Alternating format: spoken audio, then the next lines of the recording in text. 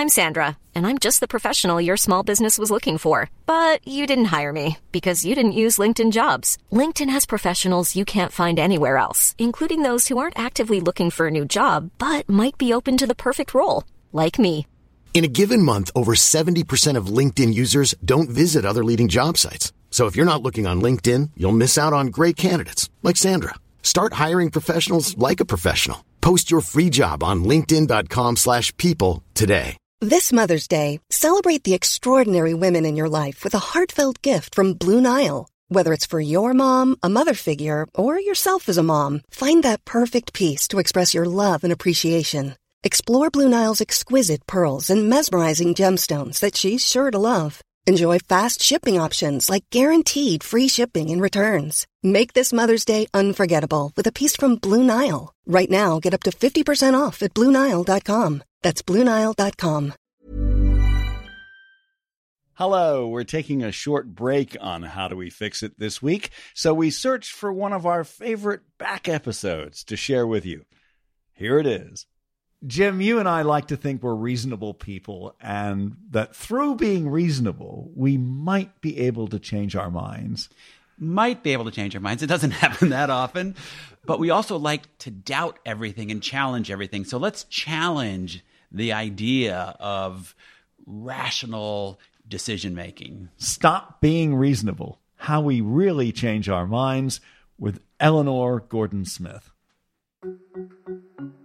We are surrounded by the clash of ideas. Like never before has it been as easy technologically, legislatively, for people of opposing views to speak to each other. And yet, very, very rarely have I seen someone have a moment of reckoning or of spontaneous conversion, or a moment where they genuinely say like, oh, that's a really good point. Like, thank you so much for bringing that to my attention. It feels to me like it's surprising how much we still put faith in rational argument when so often we see that it's not just rational argument that works.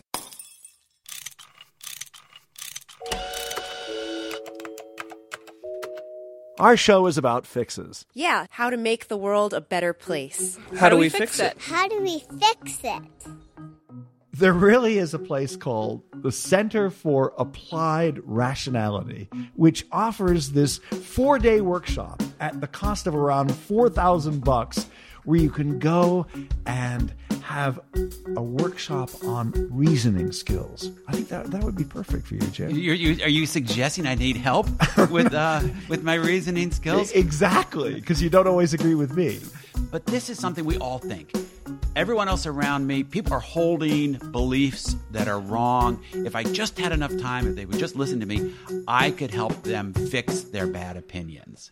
Eleanor Gordon Smith is a writer and radio broadcaster working at the corner of academia and the chaos of everyday life. She is the author of the new book, Stop Being Reasonable. Thanks for joining us. My pleasure. Thanks for having me. So let's dive right in on this thought that many of us have, that the people around us who are perhaps not quite like us are irrational, and I want to fix them. Can we? How difficult is that?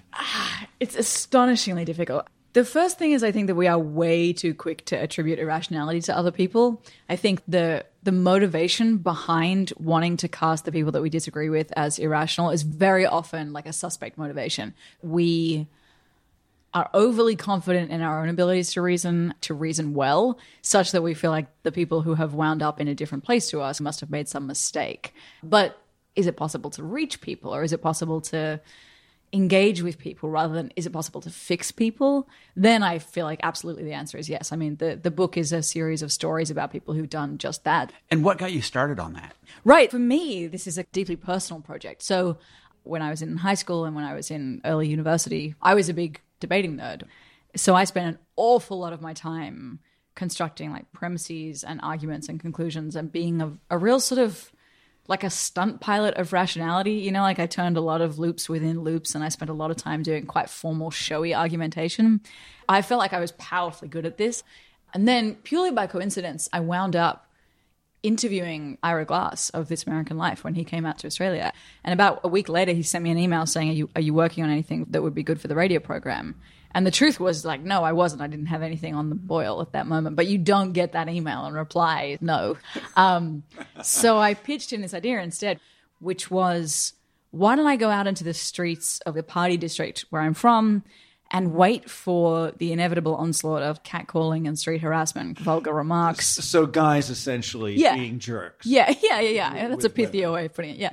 And why don't I take all these debating skills and see if I can't put them to an actual road test. So in other words, confront men who were either pinching your behind or saying something lewd or suggestive and trying to change their minds? Yeah, exactly. So the mission was twofold. The first thing was to say, like, look, would you come back here and just say into my microphone what you just said to me? And would you tell me what you were hoping for with it? Like, if this had gone as well as possible for you, how would it have gone? And then from there, I felt like, well, great. I mean, I have this architectural map of why they're doing what they're doing because they will have told me, right? From there, it's going to be 2 easy steps to the conclusion that they ought not to do this anymore. I'm a fiercely good arguer, so that's going to be a piece of cake. We'll be home in time for supper. And in fact, what happened was I wound up spending weeks and weeks walking around the party district of Australia trying to change these people's minds and having conversation after conversation where I just struck out. So what do these people say to you? It was funny. It was a weird mash of offensive and kind of childishly sweet. One guy said that he was just like hoping to meet women. One guy said that he was just like looking for a reaction, any reaction. But one guy told me that he would smack women on their rear end as a way of getting their attention. And I was like, why? This seems like a baffling thing to do. He said, I'm just another paradise bird flaunting my shit. And anyway, I mean, the consistent thing in all of these self-reported motivations was they didn't understand that women didn't like this. In fact, when I explicitly said, so is it important to you that women enjoy this? They all said, oh, yeah. I mean, it's great fun. We're part of this almost like a piece of street theater together. They had the impression that we were all just like being rowdy. And then you did the debate thing and you actually brought data to the discussion, surveys and stuff. And how did they respond to that? Oh, well, they capitulated. They went home. They said, well, I'll never do it again. Thank you for changing my mind. No, that's not at all what happened. So the first pass was for me to say, look, plainly women don't like this. Like, trust me. I'm a woman. You're not. I'm friends with more women than you are. We don't enjoy it. And to that, they just replied, you can't speak for all women. So I went out and I interviewed a bunch of women on the street and they kind of confirmed my suspicion that women don't much enjoy this. And then I went to the data and I took this back particularly to the one man who said the thing about being the paradise bird. And he got as far as, I think, experiencing some real cognitive dissonance. Like, it genuinely did make him kind of uncomfortable and sad. And I would say to him, given the data, that means that just the odds suggest that you probably have made someone uncomfortable at one point. That made him sad. But closing the motivational gap between the recognition of that fact and the thought that I'm implicated by that was very difficult and didn't ultimately happen. And so after spending a good, I think, 3 hours with him and him alone, but the way that it ended was he said, I'll stop slapping women, but compliments and whistles and shouts I'm still going to do. So you failed. I did. I really did. I bit the dust very hard. Before we return to our interview, a quick word about one of our favorite podcasts. We seem so divided as a country. Our politics appear broken, and the pandemic adds to the feeling of isolation. A new podcast is looking to bring light, not heat, to issues that matter. Let's Find Common Ground, a production of the Common Ground Committee, seeks solutions to today's most difficult challenges like race, the environment, politics, and public life. Every 2 weeks, the hosts, that include me, talk with thinkers about offering different points of view. Tune in to Let's Find Common Ground to learn why Americans may be less divided than we think. Again, that's Let's Find Common Ground, and you can get it wherever you listen to podcasts. Now back to our interview. You grew up in that world of hot house, debate club discussions where high priority is put on rational conclusions and evidence. But you say that not everyone uses words in the same way. Not everyone responds in the same way. This was for me the kind of moment of reckoning that words don't work the same way for everyone, that it's not a standardized currency in the way that we think it is. This became really vivid for me when I was doing this catcalling experiment, where what would happen was I would say women don't enjoy this. And they would say, you can't speak for all women. And functionally, they would say, I know better than you do about what women like. And it occurred to me, and it was often pointed out to me, that if it had been a male friend of theirs to say, buddy, I don't think women are enjoying this, that would have gotten through to them in a way that my exact same words wouldn't have. The central insight is that the facts of who you are and the person that you are and the body that you inhabit can affect the way that your words are received by the people around you. In other words, rational argument looks different depending on whose mouth it comes out of. I'd like you to read this paragraph from your book and just discuss it. Why, when we know that changing our minds is as tangled and difficult and as messy as we are, do we stay so wedded to the thought that rational debate is the way to go about it? I'm wedded to that. Let's fight. Let's do it. It was in many ways surprising for me that I wasn't able to have success with these catcallers, but also in another way it was profoundly unsurprising. Do we seriously believe that a stranger with a microphone would have been able to get these men to give up something which is pretty integral to their identity?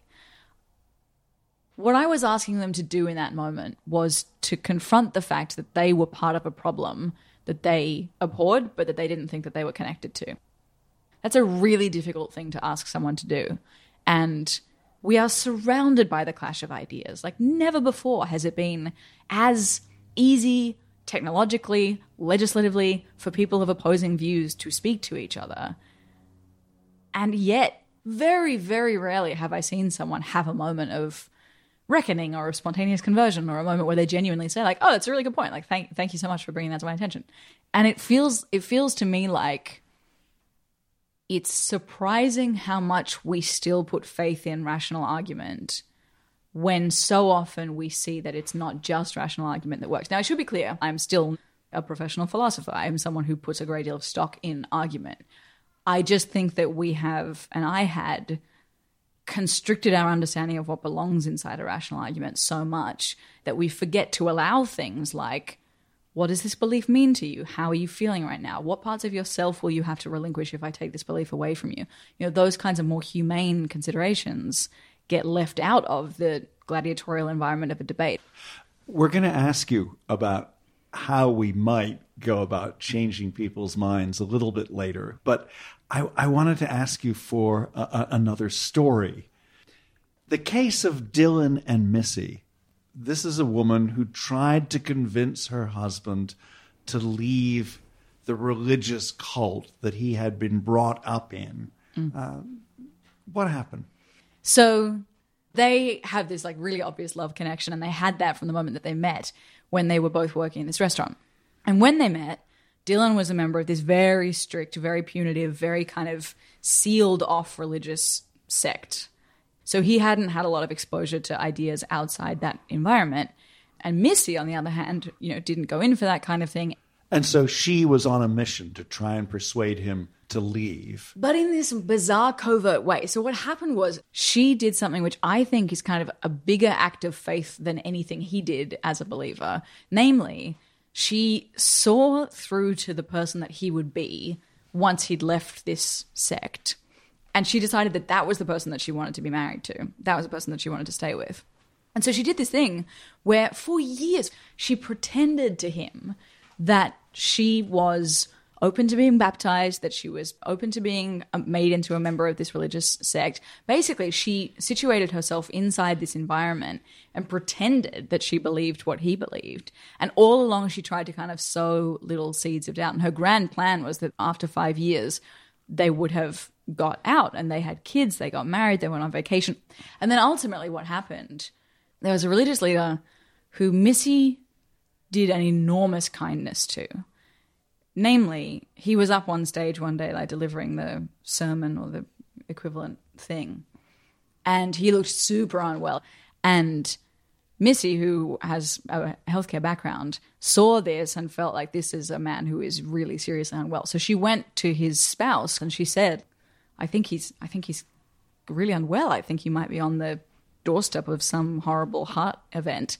And he went to go get it checked out, and Missy was right. You know, he was really on the threshold of something terrible, and he had a procedure, changed some medications around, was fine, but was fine because of Missy's intervention. Like, he owed Missy his life. And a couple weeks later, that elder phoned Dylan and said to him, we've decided that Missy is a threat to the congregation. She doesn't have people's best interests at heart. And you have to choose between your wife and your salvation because you can't have both. Because Missy had not joined the cult after all these years. Yeah, that's the best speculation. And Dylan received this phone call, and a moment that makes this a love story. He felt like, well, anyone who could think that my wife is bad must be capable of making mistakes. Like, if there is one thing that I know, and I know with absolute certainty, I know as a bedrock principle, it's that my wife is loving and trustworthy and a good person.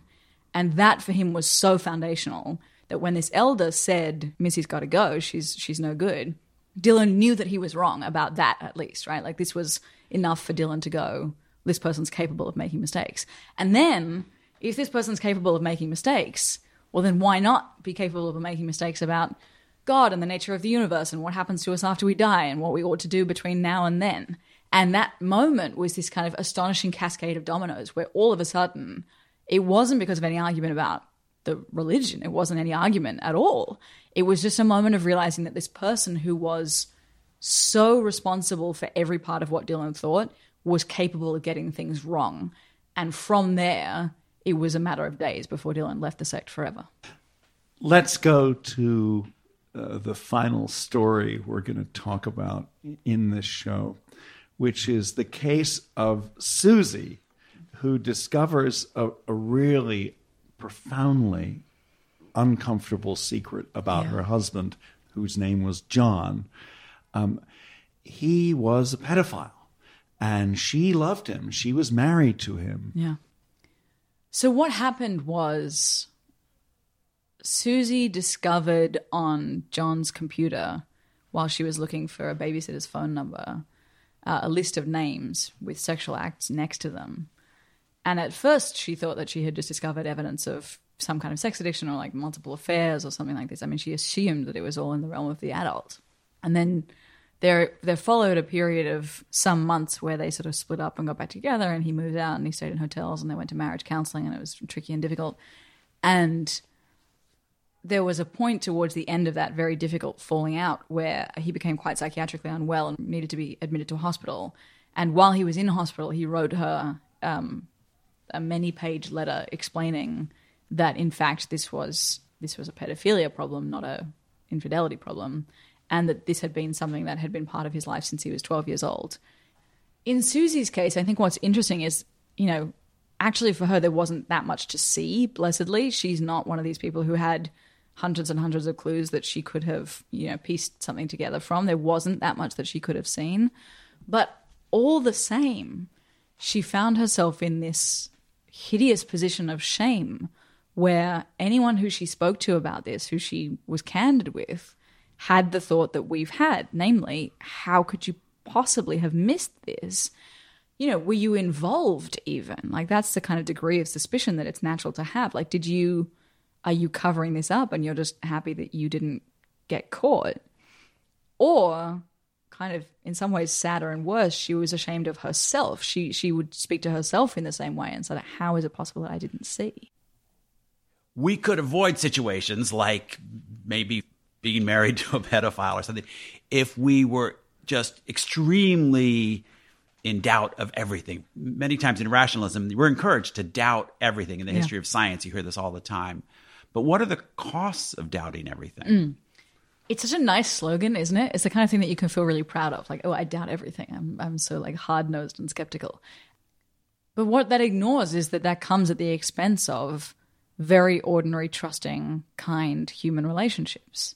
But it ignores the fact that if you really did seriously doubt everything, it would be chaos, and more importantly, it would be unkind chaos. It would stop you from being able to have these moments of unguarded intimacy with people around us. And you'd be very lonely. You'd be so lonely. You would be so untrusting that there would be no way for other people to relate to you. This is How Do We Fix It? I'm Jim Meigs. And I'm Richard Davies. And we're talking to Eleanor Gordon Smith about her book, Stop Being Reasonable. I'm Sandra, and I'm just the professional your small business was looking for. But you didn't hire me because you didn't use LinkedIn Jobs. LinkedIn has professionals you can't find anywhere else, including those who aren't actively looking for a new job, but might be open to the perfect role, like me. In a given month, over 70% of LinkedIn users don't visit other leading job sites. So if you're not looking on LinkedIn, you'll miss out on great candidates like Sandra. Start hiring professionals like a professional. Post your free job on linkedin.com/people today. Burrow's furniture is built for the way you live. From ensuring easy assembly and disassembly to honoring highly requested new colors for their award-winning seating, they always have their customers in mind. Their modular seating is made out of durable materials to last and grow with you. And with Burrow, you always get fast, free shipping. Get up to 60% off during Burrow's Memorial Day sale at burrow.com/ACAST. That's burrow.com/ACAST. burrow.com/ACAST.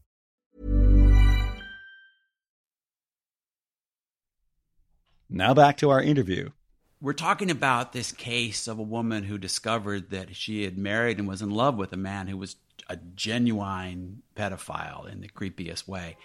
And we're talking about what it takes, not just to change your mind, but then to rebuild your sense of yourself. So much of what we believe really is that, isn't it? Yeah. It's not we add up a bunch of evidence and we come down on the side where there's the most evidence. It's tied up with who we are. Totally. It's the most striking thing that I learned while working on this book. And hearing the story of how someone changes their mind is just hearing the story of how they change their life. And this matters because in some of the areas where people have disagreements or they truly are misguided, there are real consequences. I mean, to take a pretty obvious but very concrete example, vaccine denial. Yeah. The people who don't vaccinate their kids are putting their kids at risk. They're putting other people at risk. And we're seeing all these terrible diseases bounce back. And yet people who are trying to assert the science and convince these vaccine deniers that they're wrong have discovered that you can't just come to them with facts. What is the right way to do it? So we're now on to solutions. Yeah. Yes, that's the theme of our show. There is actually really troubling evidence that the more counter evidence you present to someone on a particular view, the more firmly they believe the thing that you're trying to dissuade them of. Like in very real terms, you can watch their kind of confidence in the belief crank up in proportion to how much counter evidence they've had. I actually spent a lot of my career researching all the 9/11 theories. The conspiracy theories. And I saw that in action. So is there a way to do an end run about that? To not just load them down with facts, but to speak to them on that more emotional level, or to speak to the reasons that they're committed to this vaccine denial, for example? Yeah, I mean, I want to be really cautious about speculating about this kind of thing. I do think that there is a very important role for understanding the genealogy of someone's belief. So I do think it's really important with any particular person to try to understand where this particular instantiation of that belief comes from. Because, you know, I mean, it has a face, namely, I don't want my child to be vaccinated. But why that particular face has adhered to this particular person can be very different depending on, you know, what's going on for them and what they're hoping for. I mean, sometimes it's motivated by a desire to belong. Sometimes it's motivated by a general suspicion about like authority in general. Sometimes it's a maniacally controlling urge to believe that like they are the only one who is capable of knowing what's best for their child. I think very often we do ourselves the disservice of failing to do that kind of causal history of a particular belief. And if you want to really reach someone, understanding where the belief comes from in them is such an important part of being able to help them unpick it. So listening to them carefully, respecting them. Well, but see, this is the thing is I really don't want to generalize from that because I mean, like, I do think that's a solution, and I do think that it's a solution in some particular kinds of case. Like, I've seen it happen. I've seen this kind of strategy work on removing people's beliefs. But then there are all kinds of really troubling counter considerations. Like, for example, to whom do I owe that kind of patience? To whom do I owe that kind of respect and empathy and time? I can see your eyebrow going up. Well, I guess I'm somewhat committed to the idea that no one is completely beyond the pale or Yeah. beyond reach of human connection. You're such an idealist. I know, yeah. Well, I think my favorite line in the book is one of your recommendations for how to talk in a way to help people change their minds. And you say, we can only debate what our opponents avow. So explain what you mean there. What I mean is that in order to have a conversation with someone about why they think what they think, they have to be prepared to do their part, which is to show up and to argue the rival case. And one of the most frustrating experiences that you can have, which I think actually many of us have all the time, is to be trying to persuade someone out of something which they won't own up to believing or they won't own up to thinking. And I don't necessarily think that they're lying. You know, I think that maybe they just don't understand that they think these things. So give me an example. I think like so many of our debates are like this. So many times you want to debate with someone about the bedrock for them. Their attitude to women is a really good one. Their attitude to like people of a different race, that's also the kind of thing that can be invisible to them. So they won't drag it up to the surface. They won't engage with the fact that they think this. And if they won't drag it up to the surface, then you can't engage with it. You changed my mind in not seeing emotion and what we sometimes call rational thought Right. at war As with opposed, each other, yeah. as opposed to each other, Yeah. that they're very much part of Yeah. the same story. I'm so happy to hear that because I think that emotions can be rational. You know, I think that emotions can be a fitting response to certain facts. You know, I mean, like Sartre has this stuff about like what is it to be well adjusted to an unwell world. You know, I think it's perfectly rational to have anger and fear and discontent and outrage. You know, these are responses to facts in the same way that beliefs are responses to facts. But I also think that, you know, as long as we go about in the world thinking feelings and rationality are opposed to each other, then when someone is feeling a lot or is being very emotional, that's the same as them being irrational. And that's a horrible thing to have to think about yourself and other people. So, for example, when I have in my life tried to change people's minds and it's really mattered to me, so it's made me angry and upset, as long as you think that feelings are irrational, then you have to think, I'm being irrational right now. And that's a horrible thing to have to think about yourself when you're in the heat of deeply believing something and caring about it. It's a very kind of weird shame relationship to be in with yourself. So I'm very glad to hear that's different for you now. Eleanor Gordon Smith, author of the really fine new book, Stop Being Reasonable. You have been very reasonable, and thanks for joining us. My pleasure. But not without passion.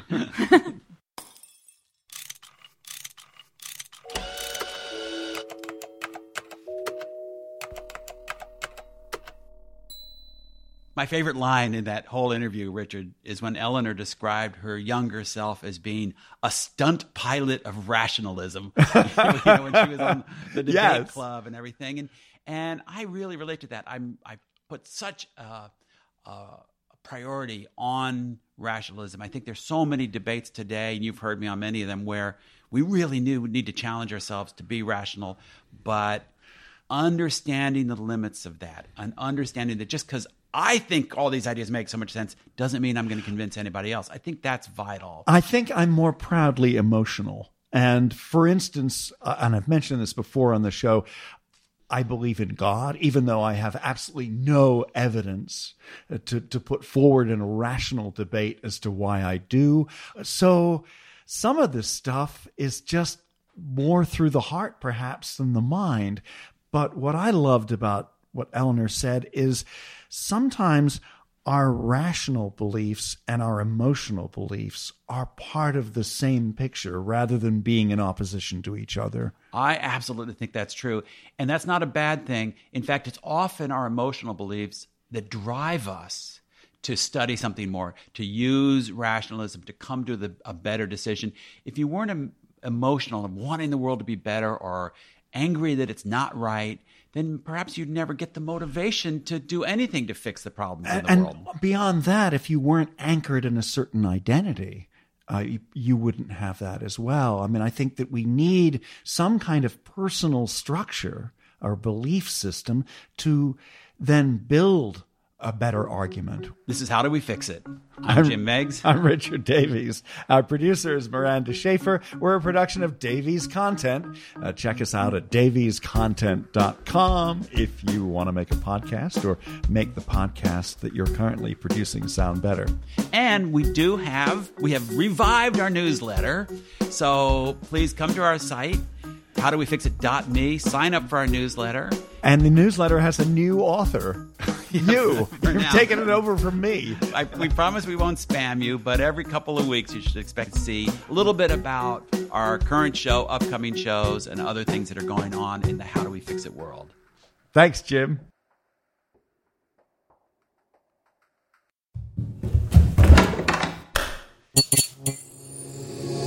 This podcast is part of the Democracy Group.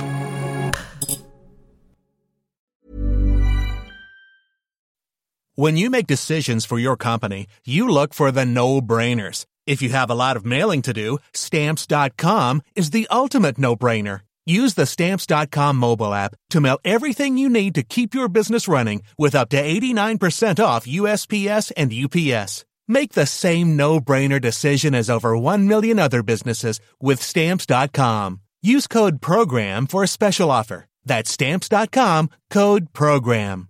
Confidence starts with loving who you are. And when your skin feels nourished and glows on the outside, you naturally radiate confidence from the inside. Give your skin a glow up with Osea's clinically proven Mega Moisture Duo. This ultra-hydrating body care features 2 of Osea's best sellers, Undaria Algae Body Oil and Undaria Collagen Body Lotion. These seaweed-powered heroes use skincare-level ingredients normally reserved for your face for results you can see and confidence you can feel. Osea has been making clean, clinically proven seaweed-infused face and body care products for over 28 years. This luxurious skincare is vegan, cruelty-free, and climate-neutral certified, so you never have to choose between your values and your best skin. Glow from the inside out. Get 10% off your first order with code GLOW at OseaMalibu.com. That's OSEA Malibu.com, code GLOW.